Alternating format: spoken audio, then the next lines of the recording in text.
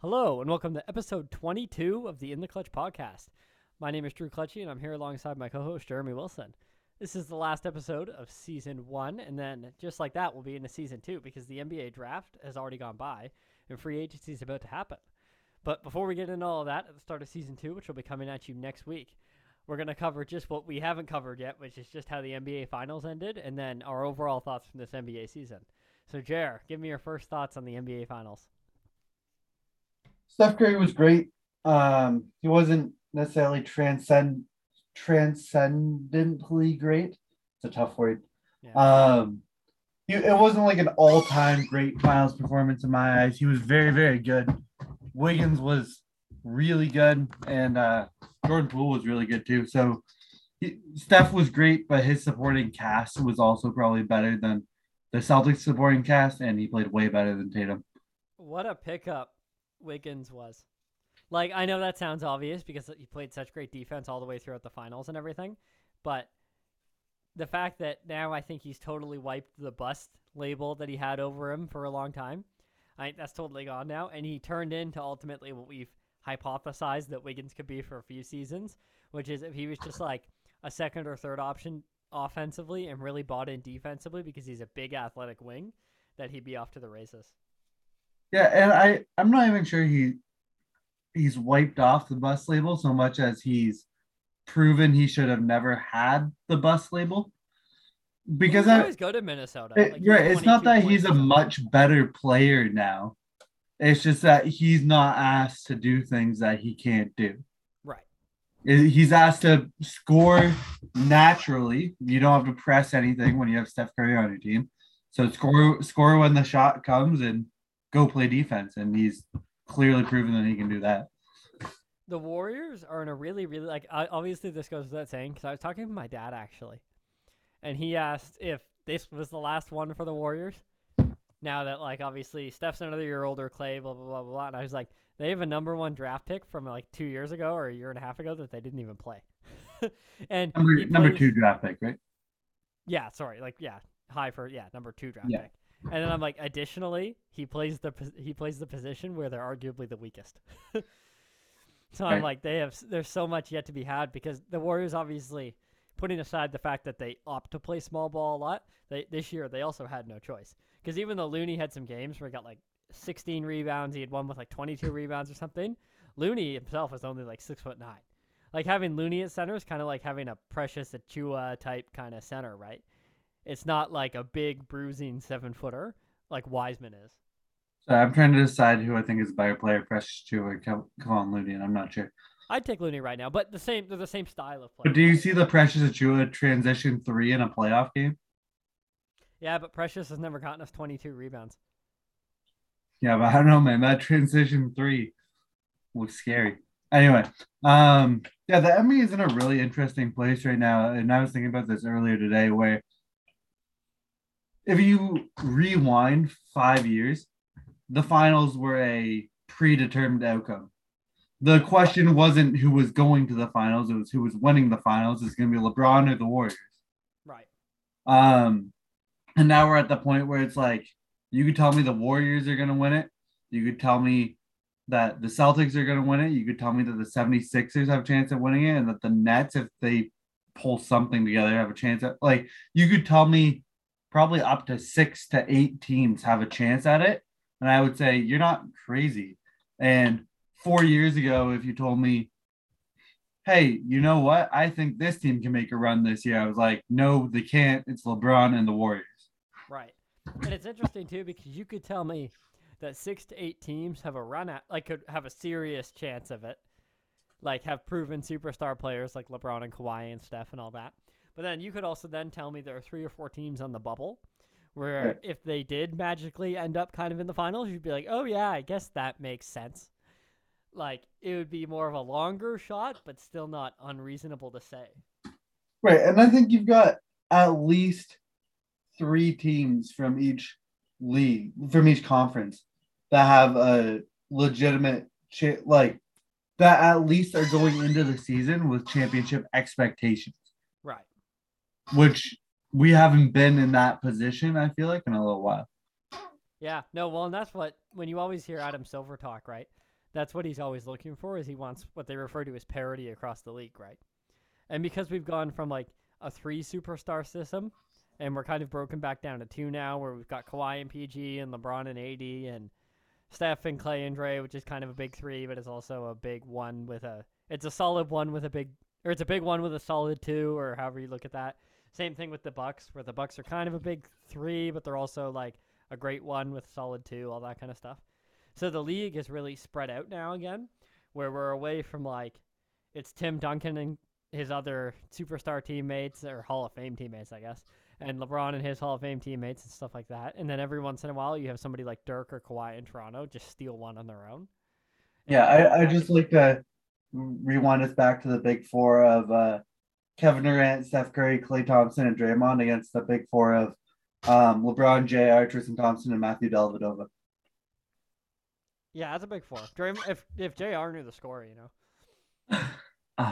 If JR knew the score, who knows? Who knows how that finals would have went? Yeah, tell me about it. I think JR still looks back at that. Imagine putting up 51, 8, and 8 in a finals game and losing because your teammate doesn't know the score. That's tough. Because, like, I will admit there are various basketball games played where I didn't know the score, but to be fair, I knew we were down 30 or more. Like, did you ever not know the score when it was within 5 points with less than 10 seconds left? Yeah, like you and I had some games in Whitby where I was like, I don't know the score, but I just know it's not going well. But like to be down and like really not know the score and to be tied, like that's saying something. That's tough. So now we've got into so I totally agree with what you said about the Warriors. Like, so Steph was great, but not all time great. Draymond had a couple bad games, but effectively in the end he was Draymond, and he had a great game 6, like hit a couple big clutch jumpers and stuff like that. Wiggins was like unexpectedly way better than like the bar was reasonably high for Wiggins to put up at least 15 points and play reasonable defense, but he was like a defensive lock and so super like clutch fourth quarter buckets. I'm just gonna interrupt you quickly. Was Wiggins the second best player in the finals? Not on the Warriors, in the final. Oh god, yeah, easy. And then to me, Jordan Poole was just okay because he was really hot cold, but because of his role on the team, Jordan Poole needed to be just okay. Yeah, like Klay Thompson was like 39% from 3, which is obviously good enough, and then Jordan Poole exactly because of who the Warriors are. Jordan Poole doesn't have to be really good, and you can survive the cold as long as he doesn't, overshoot himself. Exactly. Well, especially at this point in his career, right? Right. So they need when he goes hot, you're great, and when he goes cold, you can survive. Right. So the Warriors, to me, just kind of did what was expected. Like, they had a very solid team. And going into the season, we didn't know what situation they were going to be in terms of Wiseman and the health of Klay and all that kind of stuff. But Klay coming back and shooting 39% from 3, and the emergence of Jordan Poole as, like, a 6-man / starting point guard on a really bad team, like, that made a big difference for them, obviously. So when the Warriors went all the way, I wasn't surprised. Like, I was kind of shooting for the Warriors down the latter half after game 60 or so. I thought, you know what, Klay's starting to look pretty good, and they really do have a chance here. Right. But to me, the bigger thing I took away from the finals is, wow, are the Celtics great on paper, and wow, are they bad in practice? Yeah, the Celtics are really interesting because they, like in game 1, you saw how great they can be when Derek White was knocking down shots and Al Horford was knocking down shots, and Robert Williams is a great defender, but Jason Tatum isn't a superstar, and they needed the superstar. And I don't know if Jason Tatum can be the superstar, but he's not right now, and that's what they needed. Jason Tatum was mean to us because he almost tricked us into thinking he was a superstar. Because the way he played the ways he played in round 1 and 2, we're like, wow, Jason Tatum, like that's a superstar player maybe. Like if he just continues to play well for the rest of the playoff run, then he would have gotten the label of like the very last superstar for me. Like right now, the person holding that label is Jimmy Butler. Jimmy Butler is the very last guy on my superstar list of the list of 7 or 8 guys maybe who I really put on that upper tier. And Jason Tatum was almost about to make himself the last player on the list, and then he just choked it away. Right. Now, to be fair to Tatum, the thing that stands out to me less is I know everybody's freaking out, like Jason Tatum had the most turnovers by a player in the playoffs ever and all that kind of stuff. And to me, those stats are empty Because, like, obviously Jason Tatum, put aside the fact that it's the most, he had a lot of turnovers, Right. but he was also put in a situation that was conducive to that. So, like, many of the Celtics players are, like, not great necessarily catch and shoot players depending on the game. Grant Williams didn't play very well. They need Tatum to go out and get a bucket, but then the Warriors obviously know that, and they're putting Wiggins on him, which Wiggins turned out to be a great defender and has great size and length. And Draymond's in help, and Kevon Looney played great and all that kind of stuff. So I think the fact that it was the most turnovers stands out to me less. Like, obviously, it was significant that he had a lot of turnovers, and he has to play better than that. But I also don't think it's, like, as detrimental as other people are making it seem. Like, Right. Tatum had a bad playoff series and a bad, like, his third round was kind of not great either. But to me, it's not like make or break, because that's something that as a player he can improve on. Right. And I saw this stat on First Things First. I think Nick Wright pulled it up. And I've just pulled it up again. Um, in terms of most turnovers in a single NBA playoff run, second is 2017-18 LeBron, who went to the finals, lost to the Warriors, and I think led both teams in every statistical category.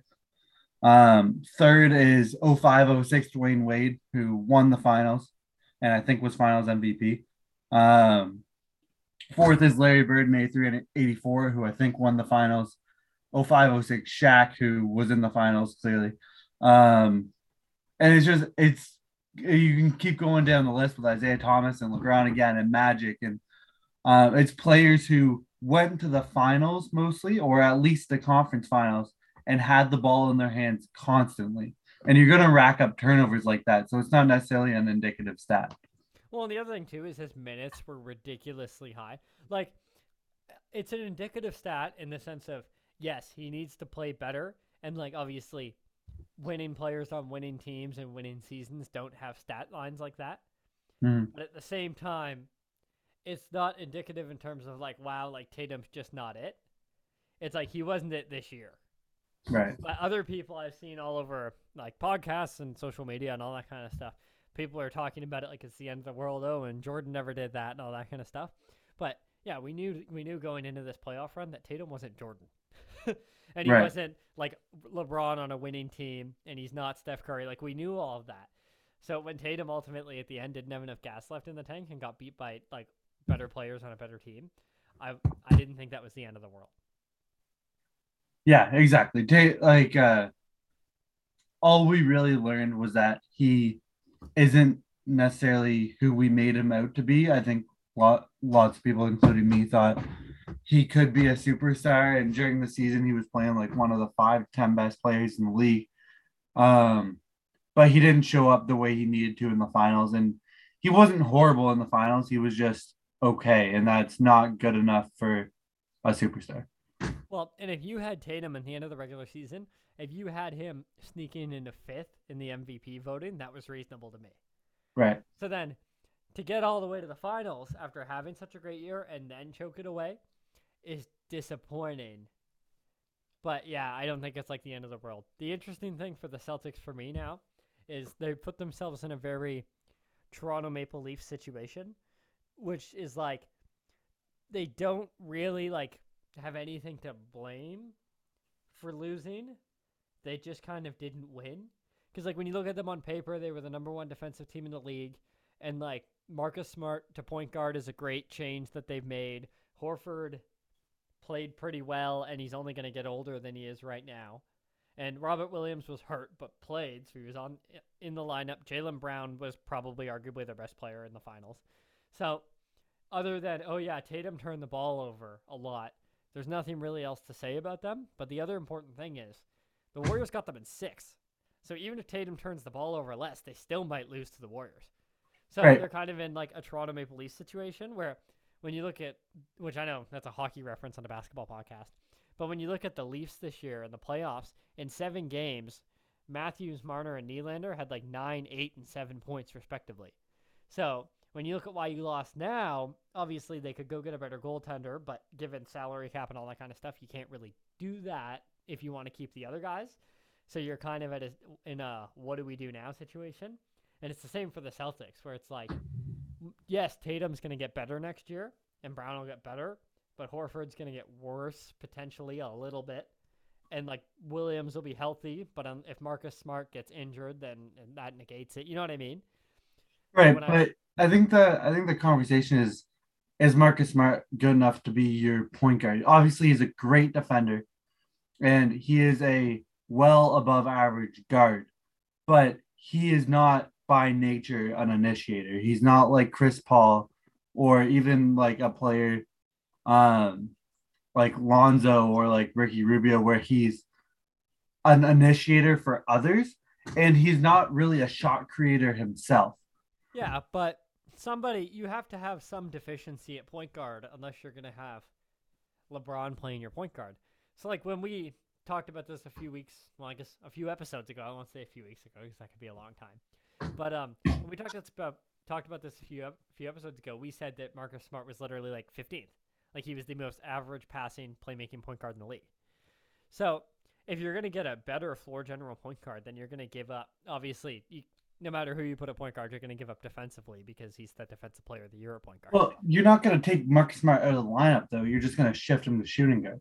Yeah, but then what are you going to trade to get a point? Because if you're saying you want a better point guard than Marcus Smart, then you have to get somebody who's a top 15 point guard.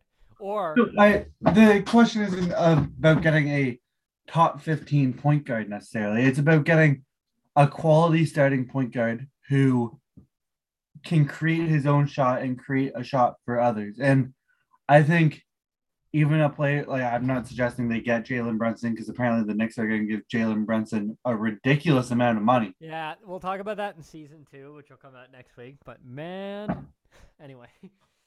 So I'm not suggesting they get Jalen Brunson, but I think Jalen Brunson would be a great player for them to have.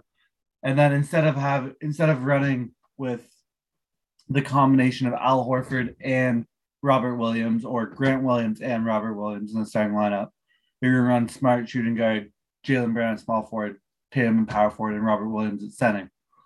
And I think that just makes your lineup so much better, especially if you can add a point guard. Even like I know Monte Morris also just got traded, which is probably we'll go into in season 2 as well. But even Monte Morris is a great shooting, initiating point guard. Yeah, that's fair. Would you trade Marcus Smart and draft assets for Dejounte Murray? No, I think Marcus Smart, he's not Draymond Green to the Warriors important, but he's more important than just the defensive player of the year even suggests. Like that number 1 defense in the league is, I think, all centered around him. Like I think he's at the soul of that team. Right. So pulling him out of that, I think it's going to be more harm than good unless you're getting a great player back. Right, and that's the tricky thing because obviously they thought that they were getting enough of a floor general in Derek White. Right. But Derek White played awful in the right. finals. So, and I thought they were too, and clearly Derek White was not the player I made him out to be. Well, he was up until the finals. But here's the thing, right, is to me, every team's going to have issues throughout the season and injuries and all this kind of stuff, right? The Celtics had an average season. Like, they had a valuable role player get hurt in the playoffs, but come back and play kind of injured, but that's kind of average. And everybody else was kind of there, and their star players had some good games and some bad games, and they didn't win. So the thing I don't buy is when other people say, oh, it's only going to get tougher next year because, Kawhi and PG and the Clippers and John Wall now, which again, we'll go into that in season 2, they're going to be healthy, and LeBron and the Lakers are going to be healthy, and Anthony Davis and all that kind of stuff. And Jamal Murray's going to come back, and Michael Porter Jr. But you have to remember, for everybody that comes back, somebody else is going to go down. Well, that's true to an extent, but we had the playoffs a couple of years ago. I think I can't remember if it was the bubble season or not, where like nobody was healthy, and I do think it was the championship that maybe it was the Suns Bucks championship, where it's like every team the Suns played lost a major player. Yeah, but ultimately you still have to go through at least one bombshell team. Right, but the difference is like you say for everybody that's healthy, another player goes down, and that may be true. But for the Bucks, if Chris Middleton's healthy, but then Grayson Allen goes down, I think that's still a big net positive for the Bucks, and they beat the Right. Celtics. No, and I agree with that, but I think the difference is like, and I'm not even saying on a 1-to-1 ratio, but like let's say because when we did our All NBA teams this year, we struggled because we were like, oh yeah, but Kawhi's hurt and PG was hurt at the time. There were all these people down, right? And Right. Dame was just out injured, and then also the Blazers weren't good, and we looked at all that. So let's say there were 10 guys this year, like including Kawhi and everybody, that you really wish had played, and that will make the team harder, or make the league harder.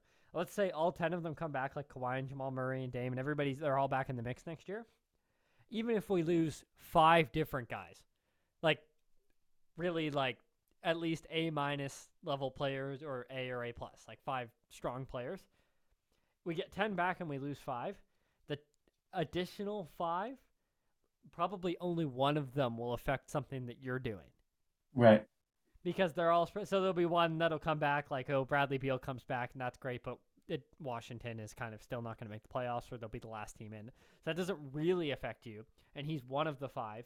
And then a couple of the other 5 are in the other conference, and then out of the 2 out of the 5 that are in your conference, you might only play one of them in the playoffs. So it's Right. not, to me, it's not like this. Oh wow, the league's going to be A plus plus next year. Like it's going to be a total bloodbath. To me, it's Right. like it'll be better next year because there were like 10 notable injuries this year. But I think we always have 4 or 5 kind of major keystone injuries where we're like, oh, if this player didn't go down.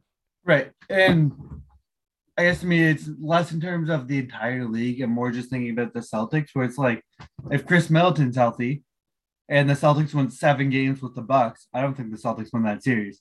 And then you move on to the next series and you say, well, they went 7 games with the Heat and Jimmy Butler was dragging around a bad leg and had like 3 bad games in that series. One Right. more good game and they lose that series. So it's like the Celtics just got to the finals for the first time, and Jason Tatum's young, and Jaylen Brown's young, and Robert Williams is young.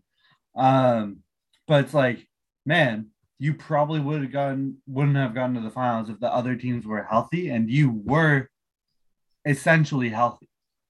Yeah. No, So exactly. it's a matter of how do you get better so you can get back here, because the other teams are getting better without actually making any moves.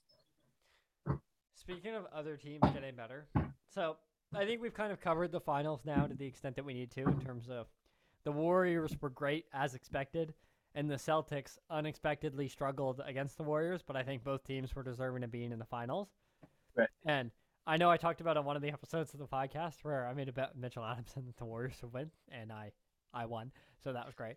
But I think it was kind of like that series for me, and that's why I bet on the Warriors. Like it was as expected. That's kind of what I saw happening, and that's what happened. So now we can kind of get into, if you don't have anything else to add on that, other things you took away, because this is our season 1 finale for In the Clutch. We'll just cover the 2021-2022 NBA season. So what were kind of your other big takeaways from this year? Um, Steph Curry's still not better than Magic. I know we might talk about that. So I think he is top 10 all time now. So that's a takeaway from this year. I have him The fifth. Yeah, we'll talk about that because I think you have him over Magic. Yeah, Um, well, expectedly though for me. but so there's that. There's that. Again, the league will be better next year. Denver will be healthy. Um, Utah is a mess. Utah is a Um, mess. I don't know Well, they're what at the end of exactly their run. happened there. Um, so I don't know if you ship out Donovan Mitchell and Rudy Gobert and just try to reset. I don't know if you can find a trade partner for Rudy Gobert. Um, Well, you have to remember though that team was supposed to be. Sorry to go on a side tangent on you, but that team was supposed to be built around Rudy Gobert. Because like right, Donovan Mitchell kind of became Donovan Mitchell unexpectedly fast. right. And So that's Donovan Mitchell was like a 15th overall pick or whatever. yeah. So So he that's wasn't expected to be this kind of guy. yeah. So that was Um, supposed to be like Rudy Gobert's Defensive Player of the Year, All Star Big Man's team, and then it turned into oh no, well not oh no, but like we have 2 All Stars really quickly here, and now we're kind of gonna make a push quicker than that. uh, the Mavericks, I think, are really good, but I don't know how they get better enough to make the finals. Um, Well, they just have to get somebody to go play with Luca. I don't think the Lakers are going to fix themselves year after year. I'm just going through different takeaways. I think the Raptors are getting better. And I know this is kind of a Raptors podcast, so I'll talk a little bit more about that. But Precious Achua is going to be better, hopefully. OG is becoming more of a shot creator and scorer than he used to be. Van Fleet and Siakam are still who they are. Um, I like the idea of Christian Coloco, who they just drafted, but I guess we'll get into that later. Um, and yeah, I think the Raptors are going to be better next year because they are young. So I think they might not be a legit contender yet, but could be a top 4 or 5 seed in the conference again and maybe win a playoff round or two. What a season for Scotty Barnes. Yeah, I don't great, think, great year for weirdly enough, I Scotty. don't I think anyone honestly had forgot he him. was on the team just a second ago, but Yeah, just incredible. Which for me too, unexpectedly incredible, because I was on Team Suggs, and I understand. Like obviously, to be fair to Suggs, it's harder to make a big dent early as a guard in the NBA because you do a lot of ball handling and you get picked on by bigger, scarier professional guards like Chris Paul and like even veteran guards at this point like Dejounte Murray, who's been a primary ball handler in the NBA for 5 years, and he's gonna go pick on you every time he touches the ball, right? So, right. but so to be fair to Suggs, yes, it is hard to be a guard in the NBA, I imagine. But I was so on Team Suggs. Like I'm doing social media for Raptors Cage, right? And I had like the Suggs graphic ready to post. Like I had it written out on Instagram. I was just about to press the post button, and then they drafted Scotty Barnes, and I was like, oh my god. And then I was texting the Raptors Cage chat, and I had one of my colleagues there was set to post on Twitter, and I was doing the Instagram one, and we both panicked. And he was like, "How quickly can you throw together a whole nother graphic for this?" So then I scrambled, did that, but you can't doubt Masai because he's always right. Yeah, I wouldn't say I was on Team Suggs or anything. I kind of you knew going into the draft who the top 4 prospects were. You knew it was going to go Cade first, and then in some order you were going to have Jalen Green, Mobley, and Suggs, and that was just kind of set. So I was like, fourth pick, Suggs is the fourth best prospect. We're going to get Suggs, and I just kind of accepted that. Yeah. And they drafted Scotty Barnes, and I was like, Masai knows what he's doing. I trust this pick. I have no idea who this is, but I didn't trust the pick. I'm happy with it now, obviously. So yeah, yeah, on a close to home note, that's something I took away from this year. Is wow, Scotty Barnes is really good. yeah, and hopefully, the whole team needs to shoot threes better because I think that's what really cost them in the third quarter of Game 6 against 76ers. Because they are hurting for 3-point shooting. Because By Game 6, it was over anyway. well, that's a matter of opinion, I guess. But that team is hurting for 3-point shooting because a lot of the times they only had 2 real 3-point threats on the floor. Right. And Van Fleet and Gary Trent. And even then, both of those two guys are streaky. And now Precious Achua seems to be a good 3-point shooter, for a center at least. And OG is going to be a better 3-point shooter. I don't think he was great this year, but I think he's good for his career. So that team gets better from three naturally, but people like Scotty Barnes and even like Siakam have got to work on hitting their threes because it will just improve the spacing so much. I thought Siakam had a surprising bounce back season. I thought it was a great bounce back season. I'm not sure if I was necessarily surprised by it. He adapted to the league, adapting to him. The league had kind of figured out, hey, he only spins one way all game, and they started to defend that. Well, he was like a slightly better Julius Randle. Yeah, so he kind of did one thing, and now he's an all-star caliber player and well deserving of, I believe he was on All NBA 13. Yeah, so that's one thing I took away from him for sure. You muted yourself as you were talking. I don't know how that happened, but apparently I did. Good catch. But I was just saying that's one thing that I kind of took away from the season It's just the Raptors, like, A, the young players are really good, and B, they have a lot of potential. Another thing I took away from this season is you can fall real fast. It's like, obviously, there are expected scenarios where teams fall real fast, like Raptors win the championship and then lose Kawhi, and then they fall. Right. But, like, the Lakers fell to the ground, and, like, the Hawks fell way down, and the Knicks fell way down. And Portland is, like, down the toilet now. So, like, things can go so bad so quickly in the NBA. Yeah, and that's fair. And I'm not even sure the Hawks got worse. I think they just didn't get better, and the rest of the conference did. And they didn't get the gift of playing the Knicks in the playoffs. Yeah, that's fair. Because who knows how the Knicks were like the 4 seed last year.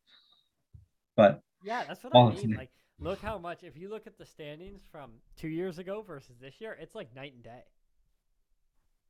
yeah, I'm Like, sure.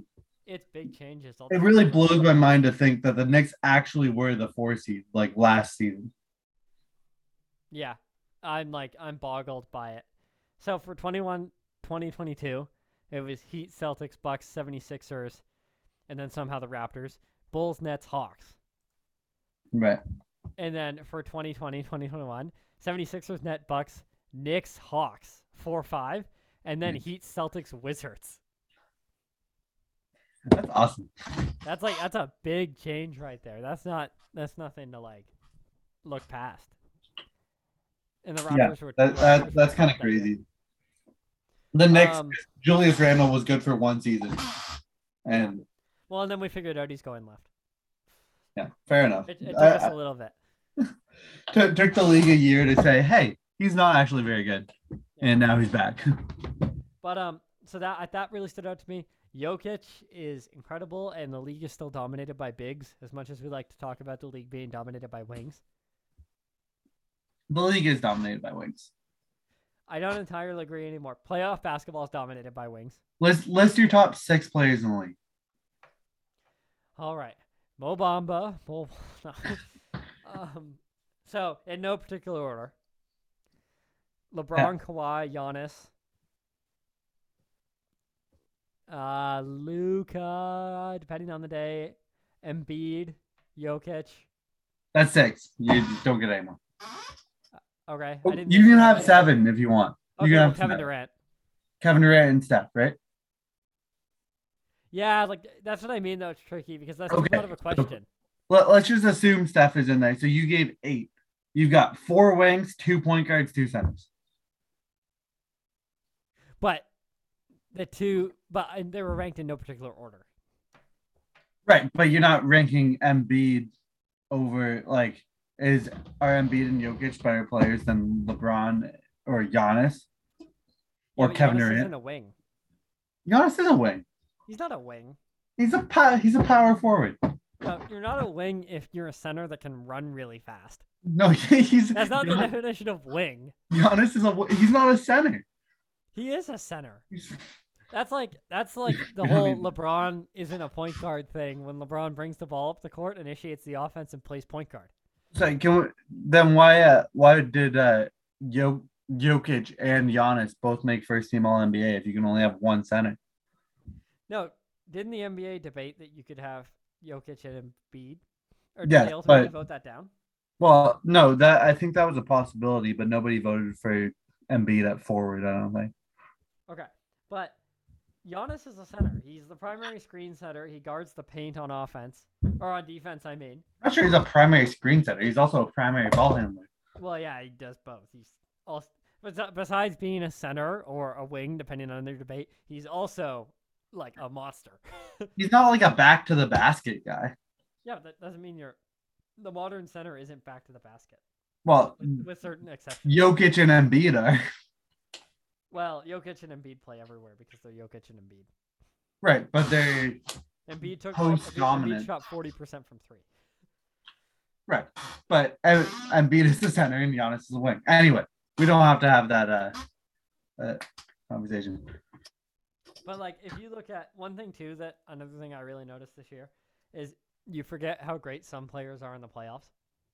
Right. Because like regular season basketball and playoff basketball are so different. Yeah, like exactly. Jimmy Buckets really stands out as one. And then like Embiid, I thought was great in the playoffs until Siakam broke his face. Yeah, Which, to be fair, I thought was hilarious, and it's hard to recover from a broken face and keep playing. But nevertheless, his face got broken, and he was incredible in the playoffs because the whole game slowed down and he could clog up the paint on both offense and defense. right. And so to me, it really stands out that you want to be good in the playoffs. And some players, and it's the same thing when you watch Kawhi. You're always like, and if you watch regular season Kawhi, you're like, oh, maybe he doesn't have it anymore, right? And then you watch playoff Kawhi completely control the game. You're like, oh yeah, that's our guy. Yeah, and I know we talked about this. I think we talked about this on a podcast a couple weeks ago where it was like when we were halfway through the season going, man, does Jimmy Butler get on the All-Star team? Maybe he's one of the reserves. I don't know. Does he deserve? And then get to the playoffs and you're like, wow, Jimmy Butler is amazing. Exactly. Versus Jason Tatum proved to Tatum be a Jason. you know what? They're both the same person. Jason Tatum proved to be better in the regular season than he is in the playoffs for now, anyways. Right. So, And I think we need to get in the conversation relatively soon. I don't know if you have anything else you want to talk about right this second of Steph Curry versus Magic Johnson. And can I just cover a couple more things? yeah, go. Chris Paul's birthday ruined his life, apparently. Oh, ruined his whole life. That was wild. Chris Paul was great, turned 37, and then was awful. Do you want to hear? So, yeah, that was like his own comment. I didn't really have anything else to say that. He hit his birthday, played awful. Do you want to hear my quick synopsis of every team that made the playoffs this year? Sure. Okay, Suns, Chris Paul choked really badly. Grizzlies, too young, but they're up and coming. John Morant was hurt. Warriors won the championship. Mavericks, Luka Doncic played great, and the supporting cast isn't there yet. Jazz don't quite have enough to win a championship, and this is probably the last iteration of that. Nuggets, Jokic is healthy, and that's it. Timberwolves, still kind of too young and putting pieces together, but Anthony Edwards will get better. Pelicans, wow, they're really scary if Zion is healthy ever. Okay, now we're in the Eastern Conference. Miami Heat also don't have quite enough, but Jimmy Butler played really, really well. Celtics, we have to wait for Jason Tatum to get better, Jaylen Brown to get better, and Tatum must turn the ball over less. Bucks, wow, I wish Chris Middleton was healthy this year. 76ers, it's too bad Siakam broke Embiid's face. Raptors, Embiid's face deserved to be broken. And then Bulls, again, kind of like who do the Bulls match? It's the same description. Bulls and Jazz are the same description, just quite not good enough. The Nets, wow, I wish they were healthy because they actually have a future. And then the Hawks, just kind of same thing as Bulls and Jazz, not quite good enough. And that pretty much sums up what I thought of all the playoff teams from the 2021-2022 season. I just have one comment, and it's on the Mavericks. You said the supporting cast isn't there yet, and I agree. And I think the Christian Wood trade was good for them. Agreed. But it does seem like they're going to lose Jalen Brunson. Now, Tim Hardaway should be healthy, but I think those two additions minus Jalen Brunson and your supporting cast is close to the same. I don't know how the Mavericks take the next step. Right. And I don't know if it can be. It's obviously not going to be Rudy Gobert. They just trade for another center. OG Anunoby would be great for them. And I'd be prepared to give him up too, depending on what we got in return. I don't know. I know the Trailblazers will get him in the draft and offered like the 7th overall pick, and the Raptors are saying that's not nearly enough. And I think that's fair. OG's a really good player. Do you even know who got drafted 7th? I actually do. Shaden Sharp did, right? Yeah, but that's because I have he's from London, Ontario, and I know people who know him. So. Oh, that's the only reason you would have made that trade? No, that's not the only reason. I would have made the trade just because I think as much as you would trade OG Anunoby for Shaden Sharp right now. Yeah, just because it changes our timeline. I don't think OG's it, personally. So here's my thing with changed our timeline. OG Anunoby's 24. I was on... Yeah, so it'll change the timeline by 5 years. Wait. You gotta give me half a second. But okay. OG Anunoby is 24 years old, right? Yeah, so Shaden Sharp will change the timeline by... Shaden Sharp. I thought Shaden Sharp was one of the older prospects. I can't remember who that is then. You're right. Shaden Sharp's 19, but I would not trade OG for Shaden Sharp. Well, I would, just because it wouldn't be that hard. It's not like trading let's say you're trading Bradley Beal for Shaden Sharp or something, then I'm like, okay, that doesn't make sense. But all OG or all Shaden Sharp would have to do is just be like an above average role player, like an above average. I guess a league average starter, and then he's at least met OG's. Right, but it's not about the being an above average role player. It's about OG Anunoby is the perfect player for the Raptors now, where he does not need the ball, but he's capable of creating his own shot. So he doesn't take. He's not capable of creating his own shot. I have watched him create his own shot lots, but we watched Precious Achiuwa create his own shot. That doesn't. No, we didn't watch Precious Achiuwa take Domantas Sabonis inside and bully him. But OG is a great 3-point shooter and an elite NBA defender, and you don't get those that often. I'm not gonna argue against his valuableness in the league or even potentially on the Raptors, although, like, depending on how the direction we go in, especially since we just drafted a big man, I don't think he necessarily fits as well as he once did. But here's the thing for me is in October 2021, I went on the Raptors Cage podcast with Jay, Umi, and Eric, and we were talking about what we took away from the Raptors preseason because it was right in between preseason and the start of the NBA season. And the number one thing I talked about on the pod was that we really watched OG start to create his own shot and play really well in preseason. Hopefully this is the year that we finally stop saying this is the year that OG can really create his own shot. And now I'm going to go into next season, and I'll be either, I guess, on the Raptors Cage pod or on In the Clutch this time around because we didn't come around until like November. And I'll be saying the same thing. But if you're saying the same thing, you didn't watch this year. OG was hurt for a large percentage of the season. But when he was healthy, I watched him create his own shot against good defenses and score. I watched him take mid-range shot, like create off the dribble and take a mid-range and hit it. Like, this is not something that was uncommon for OG, and we saw higher scoring games than we've ever seen from him, where he's getting 26, 28 points. Breaking news, kind of off topic. Report that the San Antonio Spurs are trading Dejounte Murray to the Hawks for Gallinari and a package of picks. So we have Trae Young and Dejounte Murray on the same team now. That's wild. That's wild. That's a point guard shooting guard combo right there.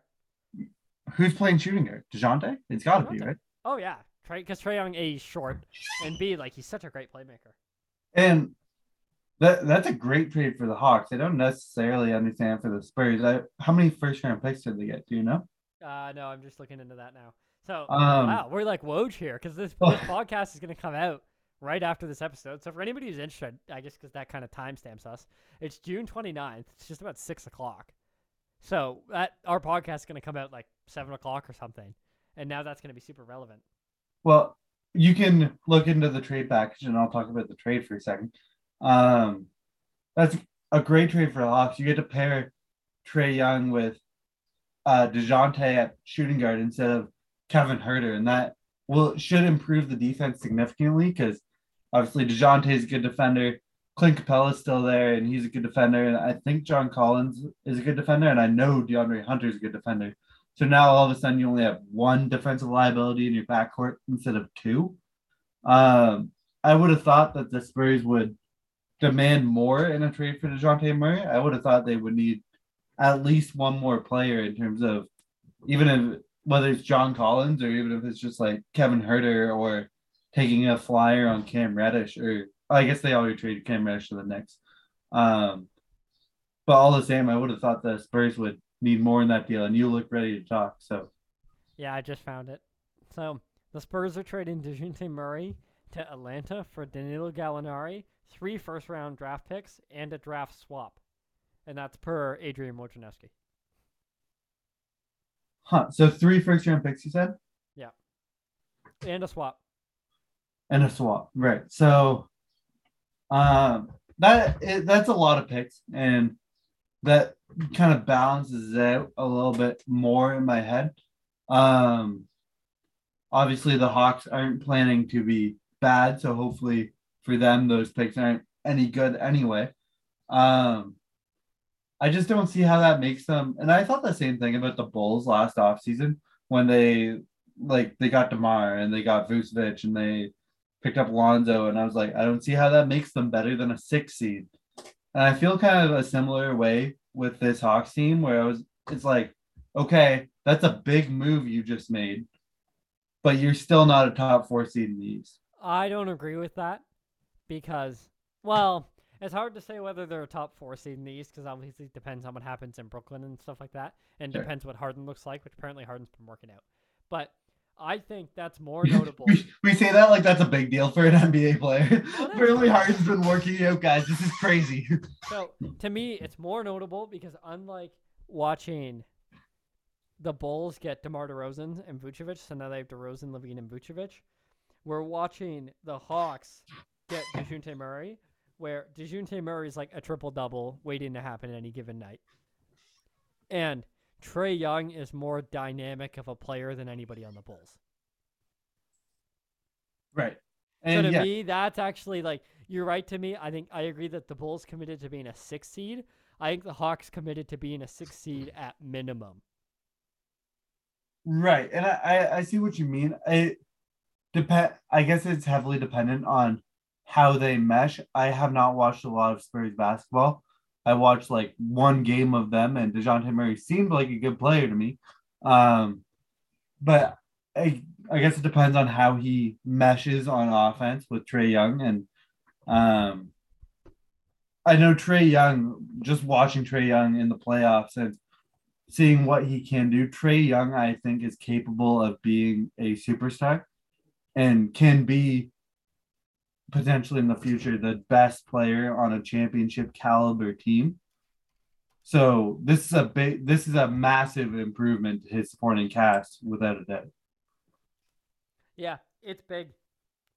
And like so you have Trae Young, who's a small guard who can't defend, just by nature of like he's really early in his career, which learning defense is hard, and then also he's a lot smaller than everybody else. Right. But then pairing him with a large guard who can defend very well, and then also pairing them on the floor with like John Collins, who's kind of your dream 4-5 hybrid if you can't have a superstar. Like it's kind of like Siakam, where if you're not going to have a superstar 4-5, then you kind of want Tobias Harris or Siakam or John Collins. Except Siakam is much better than John Collins. Oh, yeah, but same archetype of a player, right? So, like, because other than certain extreme situations, you can't have a superstar at every position. So, in the same way that kind of if you can't have a superstar, Ricky Rubio is a good point guard. It's the same thing for me where it's like if you can't have a superstar, John Collins is kind of who you want at your 4-5, or Siakam or Tobias Harris, but like somebody like that. And then pair that with two super dynamic guards. You have Clint Capella as a lob threat kind of all the time, and then you're not doing too bad. Yeah, and I don't know how good a 3-point shooter Dejounte Murray is. I might pull that up quickly because I don't think he's a great one, although I think he's okay. He shot about 33. He shoots about 33% for his career. So not a great 3-point shooter. And Clint Capella is obviously not a 3-point shooter. I don't think John Collins is even a particularly good 3-point shooter. Yeah, no, I think John Collins is like 40%, but I'll double check. Okay, maybe I'm wrong about John Collins then. Because otherwise, if he's not, everything I just said was a waste.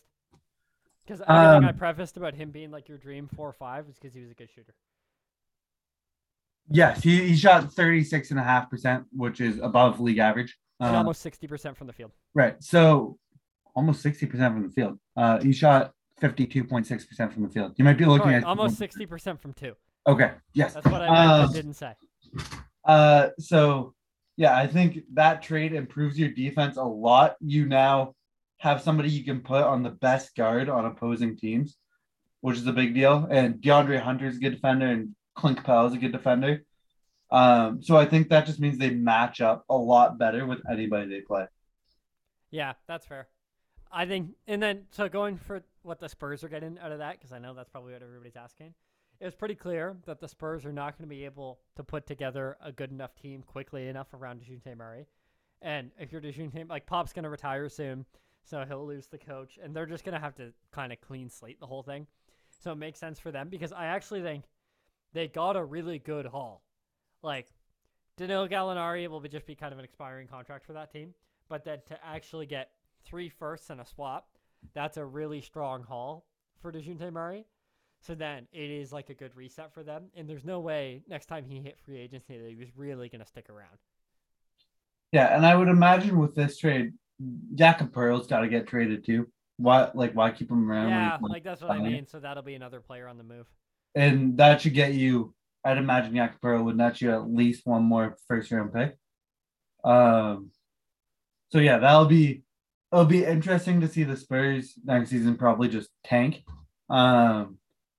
But they got the picks for it, and maybe Greg Popovich retires like now because his team's gonna just suck. But Jakob Poeltl to Portland, maybe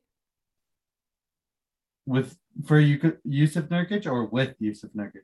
With Yusuf Nurkic, you're gonna play 2 non-shooting centers side by side. No, you don't play them side by side. You play one off the bench. I don't know if you make a trade for Jakob Poeltl to be your backup center.